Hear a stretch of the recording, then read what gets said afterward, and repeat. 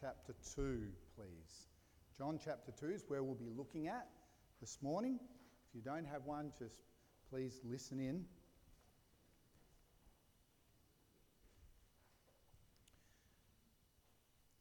My name's Ray Wilson.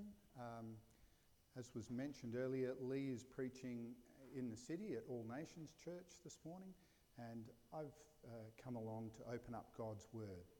As we come to His Word, let's pray particularly for His enlightenment. Let's pray. Father in heaven, we acknowledge that this is your word of truth about the Word, our Lord and Saviour Jesus Christ. We pray that you would open it up to us by your Spirit now, that we might be nourished, even as we've been nourished in your body and blood. We contemplate now more of what that means for our lives. And it's in Christ's name we pray. Amen. John chapter 2 from verse 1. On the third day there was a wedding at Cana in Galilee, and the mother of Jesus was there. Jesus also was invited to the wedding with his disciples. When the wine ran out, the mother of Jesus said to him, "They have no wine." And Jesus said to her, "Woman, what does this have to do with me? My hour has not yet come." His mother said to the servants, "Do whatever he tells you." Now there were 6 stone water jars there for the Jewish rites of purification, each holding 20 or 30 gallons. Jesus said to the servants, "Fill the jars with water," and they filled them up to the brim. And he said to them, "Now draw some out and take it to the master of the feast." So they took it. When the master of the feast tasted the water now become wine and did not know where it came from, though the servants who had drawn the water knew, the master of the feast called the bridegroom and said to him, "Everyone serves the good wine first, and when people have drunk freely, then the poor wine. But you have kept the good wine until now." And this is the first of his signs Jesus did at Cana in Galilee and manifested his glory, and his disciples believed in him. And you might like to follow along. There's a bit of an outline there, and there's opportunity to maybe write some notes on the next page too. Let's have a look at this. Make America great again. Where have we heard that recently? Or we show our age, you show your age and I show mine. If we can answer, whose was the campaign slogan? "It's time." And we give it away a little more if we give the hint, Little Patty sang the song. That was a long time ago, wasn't it? That was Gough Whitlam's campaign in 72. You know, when you start a campaign of some kind, you make the first thing you say and do powerfully communicate what you're on about. And we still do that today. Businesses do it, all sorts. When you're wanting to get a church webpage designed, you want the homepage to get across really key message about our Lord, about our church, and about our mission. It's got to be there, up front, big time, shows out, stands out. And it's the same in politics, as obviously we come across all the time. And in John chapter 2, verses 1 to 11, Jesus was starting his active ministry. Verse 11 says, this was a sign, and it manifested his glory. Why is it a sign? What's going on here? Well, it's obviously a way of Jesus telling people, this is what I am about, this is who I am. But why would Jesus do this as his first sign? There's no one dying. There aren't 5,000 people running out of food. There's no one sick. There's no one sinking under the waves. You know, those are the dramatic things. Surely they would get people's attention much more than this. He takes a wedding party that's about to end in embarrassment, and he makes it huge, bigger than anyone. This would have been talked about in this village for a long time afterwards. Wow, remember that one. And you've got to say, this is different. It's amazing. He's showing what he came to bring and how he's going to bring it. And that should provoke us to wonder, this is showing what he came to bring? Huh? How's that so? So let's think for a moment. What did Jesus come to bring? How is this showing, manifesting his glory? Well, you just look through and you think about what you're facing here. It's obviously a different time, different culture, different way of doing things. There was a master of the banquet, as verse 9 mentions, or Lord of the feast, depending upon your translation. We don't have anything quite like that in any of our wedding ceremonies today in our culture. It isn't really like a master of ceremonies. This bloke's job was to ensure that the party went well. So it was much more than an MC. And by Jesus not healing the sick, not raising the dead, not feeding the hungry, but by keeping a wedding party going really strong and stronger by providing, say, 600 litres of the best wine, he's saying, I am the real Lord of the banquet. I am here to bring joy. It's my job to turn your life into a feast. And you think, oh, is that so special? And I think if we think like that, maybe we need to get into this a bit more. Let's think about it. This is the best wine. Our equivalent would be Grange Hermitage. You heard of that stuff? It's a pretty special drop. In my job, we were packing some before Christmas, and I tell you what, we put multiple layers of the heaviest bubble wrap around it because it's, some of those bottles there, 1948 vintage, that's worth about $6,000, one bottle. So, you're going to treat this very carefully. But this is what Jesus comes to bring as Lord of the feast. Do you begin to get the picture? He's talking about powerful sensations. Not just, a lot of theological boxes to tick. Yeah, I know that. God's King. Yeah, Jesus is Saviour. There's the Trinity, whatever that is. It's not boxes to tick. It's a powerful, life-changing taste. After all, the Bible is full of powerful sensations like this. This is what Jesus says he comes to bring as Lord of the feast. It's all about taste, as verse 10 highlights. Why does Psalm 34 say, taste and see that the Lord is good? Don't they already know? Don't we already know? Oh yeah, the Lord's good, tick. Don't we know that? Sure we do, but he's saying, I want you to know it in a more powerful way. So he comes to bring powerful sensation into your life. He doesn't just say, in the kingdom of heaven, we're going to have a feast. Yeah, that's pretty good. That's a nice idea, isn't it? He doesn't just say that. He says that the kingdom of heaven is a feast, and I'm going to make it the best one, better than you can ever imagine. And here's the best wine as just a foretaste of glory. That's why John's able to say Jesus manifested his glory in this. It's a foretaste of something much greater, just like we have in the Lord's Supper. It's just to get you looking for the better, the best, which is to come. That's why in the Old Testament you see statements about Abraham, Isaac, and Jacob sitting down with people from the four corners of the earth, and they're going to have a feast, a party, if you like. Although I'm wary of using the word party because it's so abused in our culture. But it's the idea of the kingdom of heaven. It's what Isaiah says in Isaiah 25, which we read as a call to worship.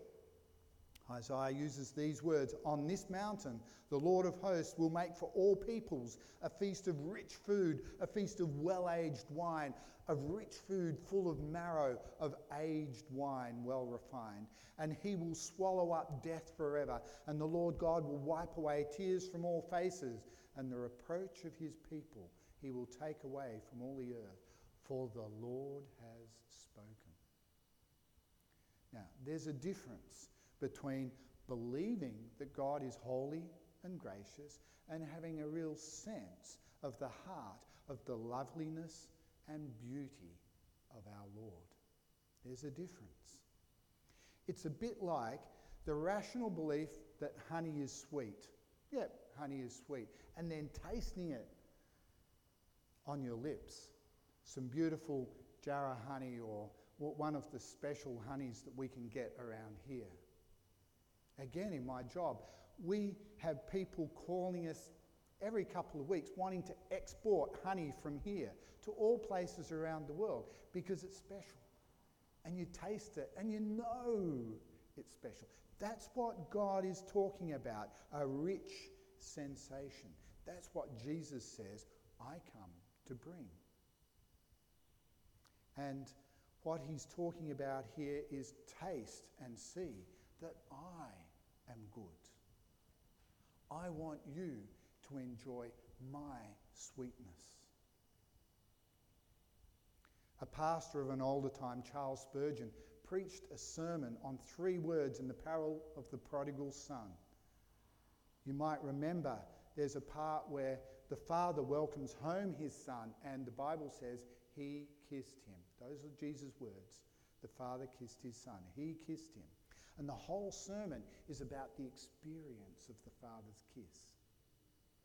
And at one point, Spurgeon puts it like this: some of us know what it is like to be too happy to live. The love of God has been so overpoweringly experienced by us on some occasions that we almost had to ask God to stop the delight, for we were afraid that we could endure no more. We would have died for joy. Now I ask you today, do you know anything about that? Why? Why not? Do you understand? Do you sense what Spurgeon is talking about here? Because this is what Jesus is talking about that he comes to bring. This is his calling card, if you like. He says, I'm the real Lord of the banquet. That's what I've come to bring. And I want to come into and transform your life. Taste and see that I'm good. I'm better than anything you've experienced before. But then, of course, it begs another question. How does he bring this? And there's a key to understanding this passage. In verse 3, Mary tells Jesus, they've run out of wine. This could be very embarrassing in a village where things get remembered for a long time. And Jesus replies, you see it there in verse 4, Woman, what does this have to do with me? My hour has not yet come.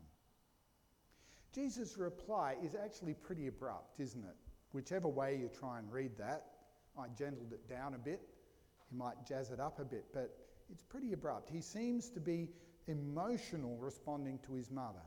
That's the way we might easily read that in our culture. We probably think he's saying, my hour is not yet come to do a miracle.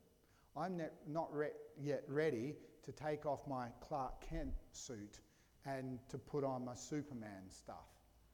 That's the way we would tend to read it, because this is where superheroes get so many of their themes from. Actually, you think about it, there are a lot of those themes are straight from Scripture and the need for a saviour. Anyway, we might think it's saying that, but that can't be right. Why not? Because in the next minute or two, he turns around and does the miracle. So he can't be saying, oh no, it's not my time to do a miracle. Because the next minute he's going to do it, and he knows that. So what's going on here? Well, think about this. Think about it. Get into their shoes or sandals. Is this a typical relationship between a mum and her adult son? Has Jesus not gotten past the way we act and react as ordinary humans? And if you think about that for a moment, you'll say, yeah, Jesus is way past ordinary human relationships and interactions. Way past it. So, we must go a bit further to get what's happening here. Here's the dynamic. Mary is saying, now, dear, I remember the angels when you were born. And I know you're not just here with a few of your mates at a wedding breakfast. You've got a big destiny. Oh, that's another theme in pop culture, isn't it? Live out your destiny. Well, here's a bigger destiny than any destiny anyone can dream up today, let me tell you. I remember the angels.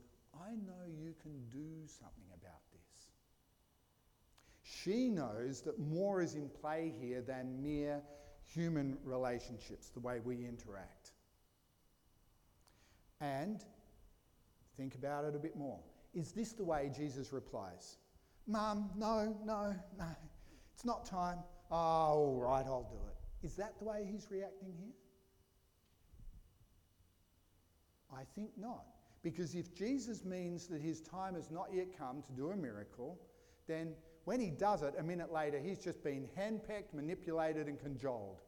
And I don't think that's Jesus. That's a very small Jesus. That's not the Jesus of the Bible, if that's what you think. Please go and read a gospel and you'll see he would never be handpicked, manipulated or cajoled. It's not Jesus. We need to give him more credit than that. I'm sure that the God-man who's about to put up with all that he knows lies ahead of him. His mission, that he won't be manipulated like that. Later we'll see he sets his face like flint to go to the unimaginable suffering of the cross, and nothing diverts him. He's like a laser beam. Nothing stops him. The wrath of hell doesn't even stop him. So do you think he's going to let his mother cause him to change his plans right here at the outset of his ministry? It can't be. And the key to this is that word hour in verse 4. My hour has not yet come. Every time that word is used in John's Gospel, it refers to the hour of his death. Let's see some examples. I'll just give 3. John chapter 7 verse 30. So they were seeking, that's the Sanhedrin, to arrest him, but no one laid a hand on him because his hour had not yet come. John chapter 8 verse 20. These words he spoke in the treasury as he taught in the temple, but no one could arrest him because his hour had not yet come. John chapter 13 verse 1. Now before the feast of the Passover, when Jesus knew that his hour had come to depart out of the world to the Father, having loved his own who were in the world, he loved them to the end. Finally, the hour had come. Every time John records it, that word hour is a loaded word. You can't just flippantly read it. So, now can you see what's very interesting about this interaction with Mary? Mary says, they have no wine. And she obviously expects him to do something supernatural. And he says to her, it's not my hour to die. Huh? Jesus, you've changed the subject. She's talking about wine, you're talking about your death. What am I missing? Why the change of topic? Well, he seems, you think, to be missing Mary's point. But actually, what John's causing us to do, what Jesus is causing us to do, is to be invited into his heart. John's inviting us into the preoccupation of Jesus as he starts his ministry. He knows what lies ahead. And he knows his mission is all about going to the cross and then rising and ascending into glory and pouring out his Spirit. Right at the beginning, he knows what he's got to do, and it focuses on the cross. That's what it's about.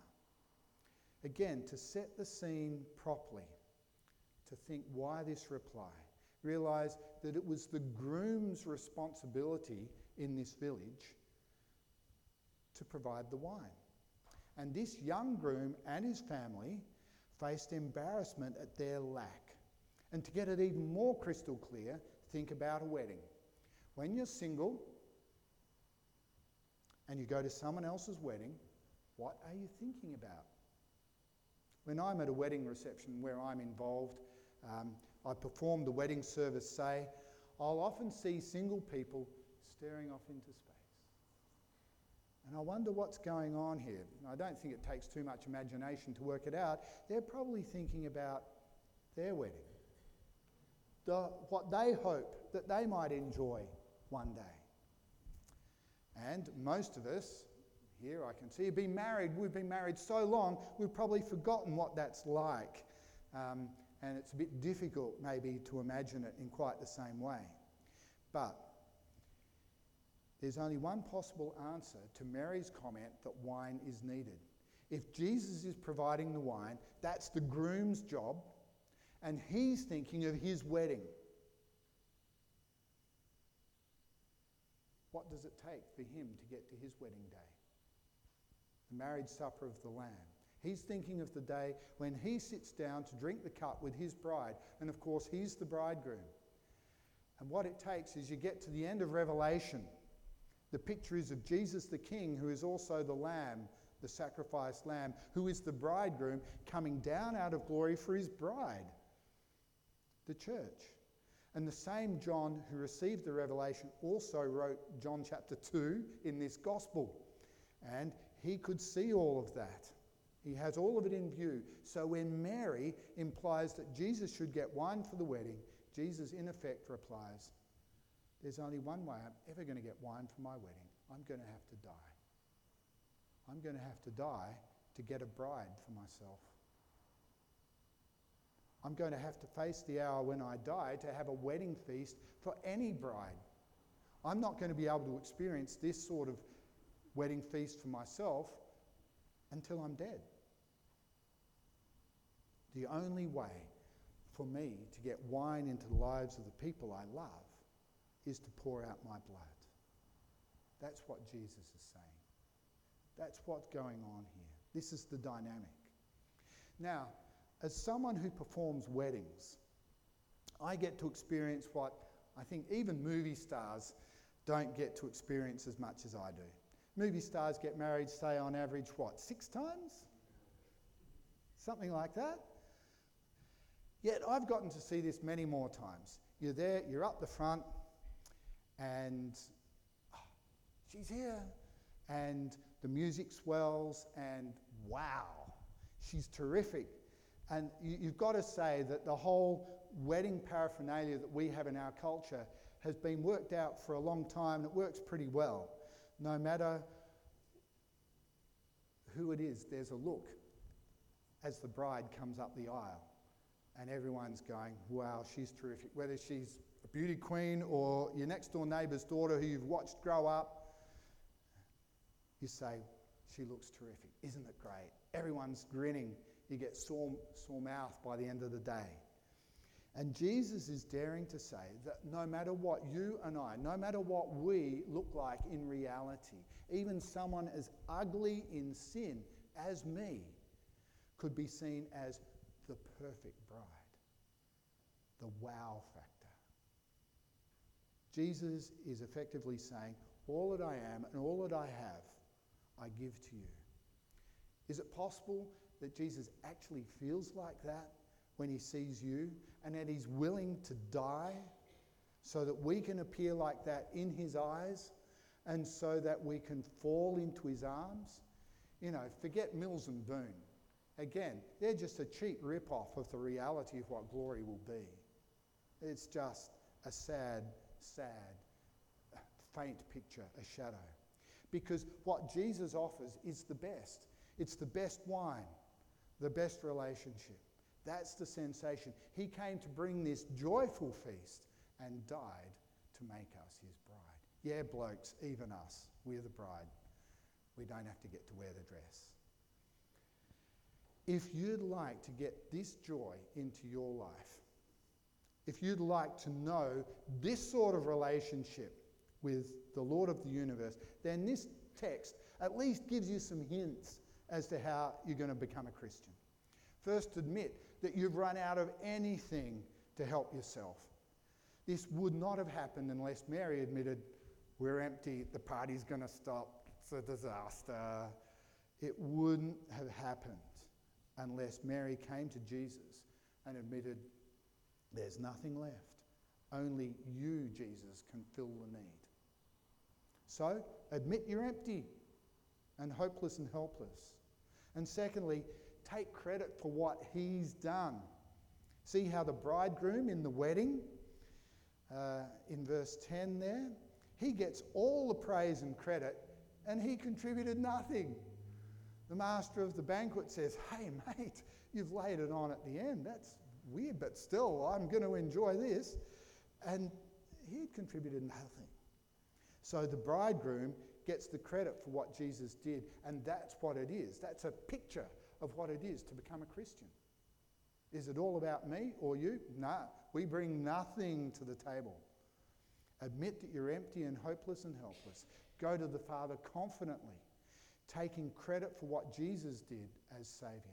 And so you can say, Father, save me because of what Jesus did. Love me and praise me because Jesus is lovely and praiseworthy beyond all imagining.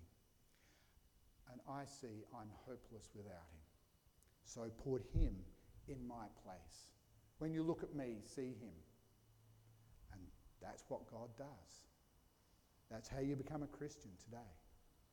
And for those who you've seen that, you've embraced it, and you've loved that for years, well, maybe on the basis of what we've seen, let's just get a few pointers for prayer from this.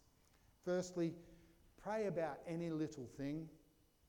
Jesus was willing to use his power, which he could have used for his first miracle to raise the dead or to heal a leper or something like that. But no, he does it like this. What he was doing, if you scratch beneath the surface, he was taking away the embarrassment of a couple of disorganised teenagers. He was wiping the egg off their faces. They were young. They clearly didn't have it all together. Remember where we started? Why didn't Jesus find that leper to heal or a dead person to raise? Maybe it's because he wants to powerfully portray his ministry as incredibly positive. Why is it that we as Christians so sadly get seen as we're the people who say thou shalt not? We're the wowsers. We're the naysayers. It's terrible. And even on marriage and marriage equality, we need to present the powerful, positive picture that Jesus portrays of marriage, which is what he's doing here. He's saying that this is a wonderful thing and he wants to make it the best possible thing. He wants to portray his ministry as incredibly positive. He knows that he's going to call us. He's going to call his people there to self-denial, persecution, all sorts of other things which may not be easy. But in the end, he comes to bring joy, a feast, as the Lord of your banquet. But there's something else interesting here too. Jesus was willing to use his power and his precious time to do what was apparently, to us, we'd say this was a little thing. It doesn't rank comparing with Lazarus being raised from the dead, but this is what he does. It was an embarrassment and he cared about it. He cares even about things you may think are unworthy to bring to him. You think this is too small, I won't bother God with? No. He wants to hear what's on your heart, what's perplexing you, what's troubling you. He counts your tears. In fact, this amount of wine would have been worth a lot of money. He was setting them up for life, this young couple. He cares about that sort of thing.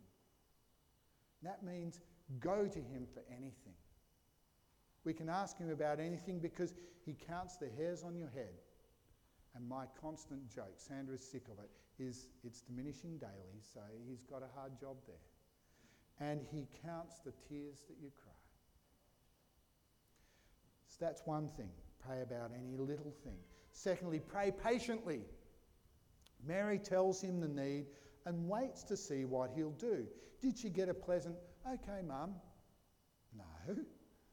She got a fairly abrupt response with no promise of anything being done about the wine. And sometimes God can seem like that to us. We wonder, has my prayer bounced off the ceiling?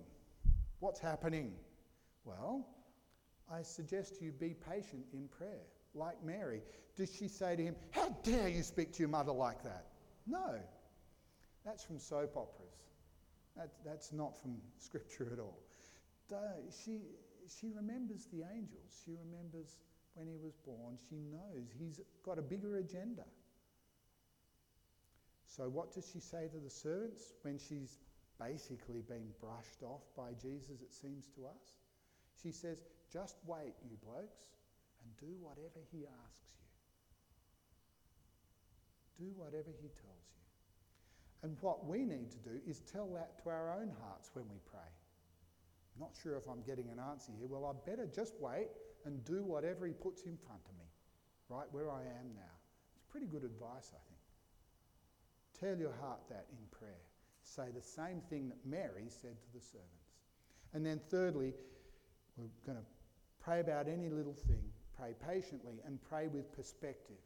What do I mean by that? Well, if you're single, if you're one of the single people in that village at that wedding that day, thinking about what Jesus is and who he is and what he's done and what he's going to bring into our lives and what he's done in order to bring you life here today, get that perspective on it. Don't just get so caught up in where you're at right now and your own little cocoon, which is a very fragile thing anyway. But get this bigger perspective. So, for instance, as a single person, don't let getting married throw you. Even if you don't find someone here on earth, a wedding day awaits you to eliminate, to absolutely eliminate all your hurts. His first embrace can undo 1,000 lives of pain, many times worse than yours ever will be. And there's only one bridegroom in the world who will ever be able to, only one spouse who's going to fulfill you, and he awaits you. So don't be completely overthrown also if your marriage or your family isn't everything that you want it to be, or your job just isn't working out, or whatever it is. Even if it was everything that you want it to be, even if it was, you've got to realise you can't idolise it. You can't put it up on too much of a pedestal, because it'll never be enough. Things on this earth are never enough. My marriage is far better than I deserve, and it's still not enough to make me a happy person. It isn't. It's no blame on Sandra. The only spouse who can ever fill the deepest needs of your heart is Jesus. And he's waiting for you if you believe in him and submit to him as Lord of your life. And he's actually willing, in a sense, to pour some wine into your life now, right now, into your heart if you go to him. And you need to know that if you're going to get married and not turn your husband and your family into an idol and destroy them, which is what you'll do. And you need to know that if maybe you're never going to get married and you're going to live a life of singleness without bitterness. You need to know it right now, because if you're happily married, you don't think, as long as my marriage is fine, then I'm okay. And then if something goes wrong, if things get tough, then what's going to happen? Are you all going to fall apart? Will your life fall apart? Will your marriage fall apart just because of a tough stretch? Because you've put the marriage in a place that it shouldn't be? You need to see Jesus and have his perspective on life as a result. Because no matter how bad or how good things are, you need to get that big picture perspective. Because Jesus Christ, he stood amidst all the joy of this wedding, and it was joyful there in Cana. And what was he doing? He was sipping the coming sorrow. So that today we can sit amid all the sorrow that we see around us, sipping the coming joy. That's our joy in Christ. Shall we pray, and then we're going to sing. Righteous Father, Father in heaven, we thank you for the joy that you bring, the peace and grace and taste that you are good. May that be fresh and real in our hearts and lives, not just for today, but for eternity. And it's in your Son's name we pray.